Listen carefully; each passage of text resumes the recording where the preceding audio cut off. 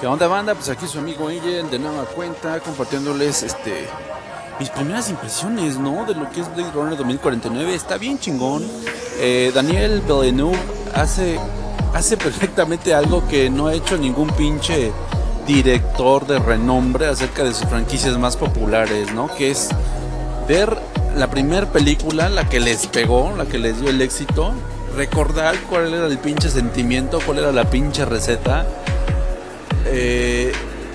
meterse, vaya, dentro de su propia piel otra vez e intentar traernos de nueva cuenta lo más positivo, lo más rescatable que tenían sus horas máximas, ¿no? Lo digo por Star Wars, que pinche Lucas le valió verga, ¿no? Hizo las precuelas y le valió verga volver a ver episodio 4, 5 y 6.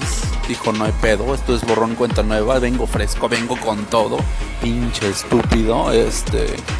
Ya ni hablemos de James Cameron, ¿no? Que realmente autoplagió, eso está bien chingón. Ya cuando te autoplagias o te citas a ti mismo, ya estás en un nivel más allá de Salvador Dalí, ¿no? Y lo que ocurre en Blade Runner 2049 es bellísimo, la verdad. No es para todos, la neta. Yo creo que aquí en Cancún vine a caer en uno de los estados de la República con menos vena geek.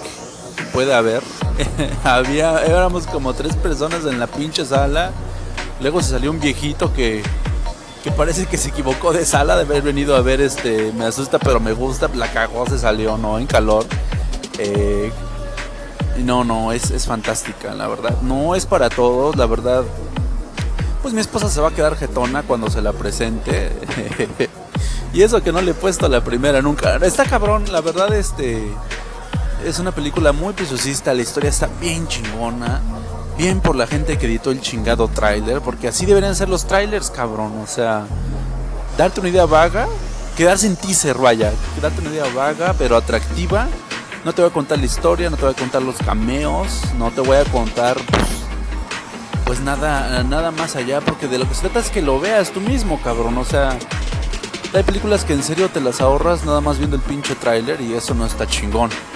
Eso no está nada chingón, porque en realidad pues hay que cuidar el dinero, amigos. Ojalá todo nos sobrara, ¿no?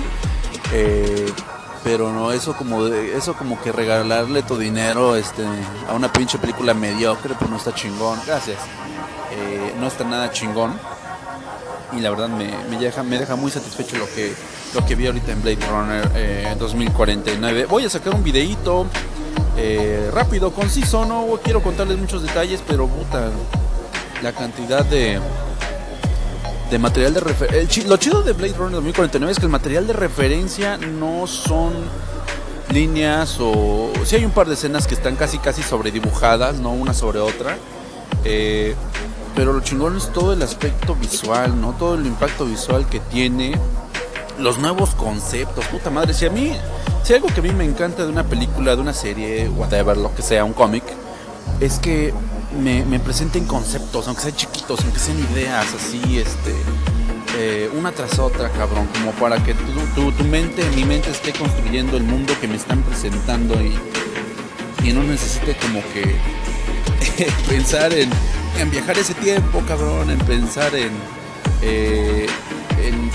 cómo se hizo esa tecnología, sino simplemente que sean ideas interesantes que te lleguen al vuelo. Y eso es algo muy chingón, porque se siente como una película que se hizo prácticamente en el momento, ¿no? Mucha diferencia de otras sagas que pues no mames, ya ves por ejemplo Star Wars de nueva cuenta, ¿no? La pinche pifia de que ves una precuela y se ve más nueva que las películas que son canon, ¿no? Que las primeritas. Entonces está bien chingona. Si pueden, vénganla a ver, vale mucho la pena. Si no son fans, vean la primera de entrada para que sepan más o menos a lo que vienen.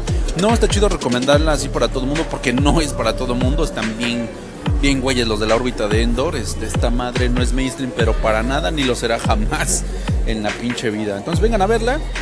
Le doy 5 de 5. No tiene madre, la verdad. Chingonada de película.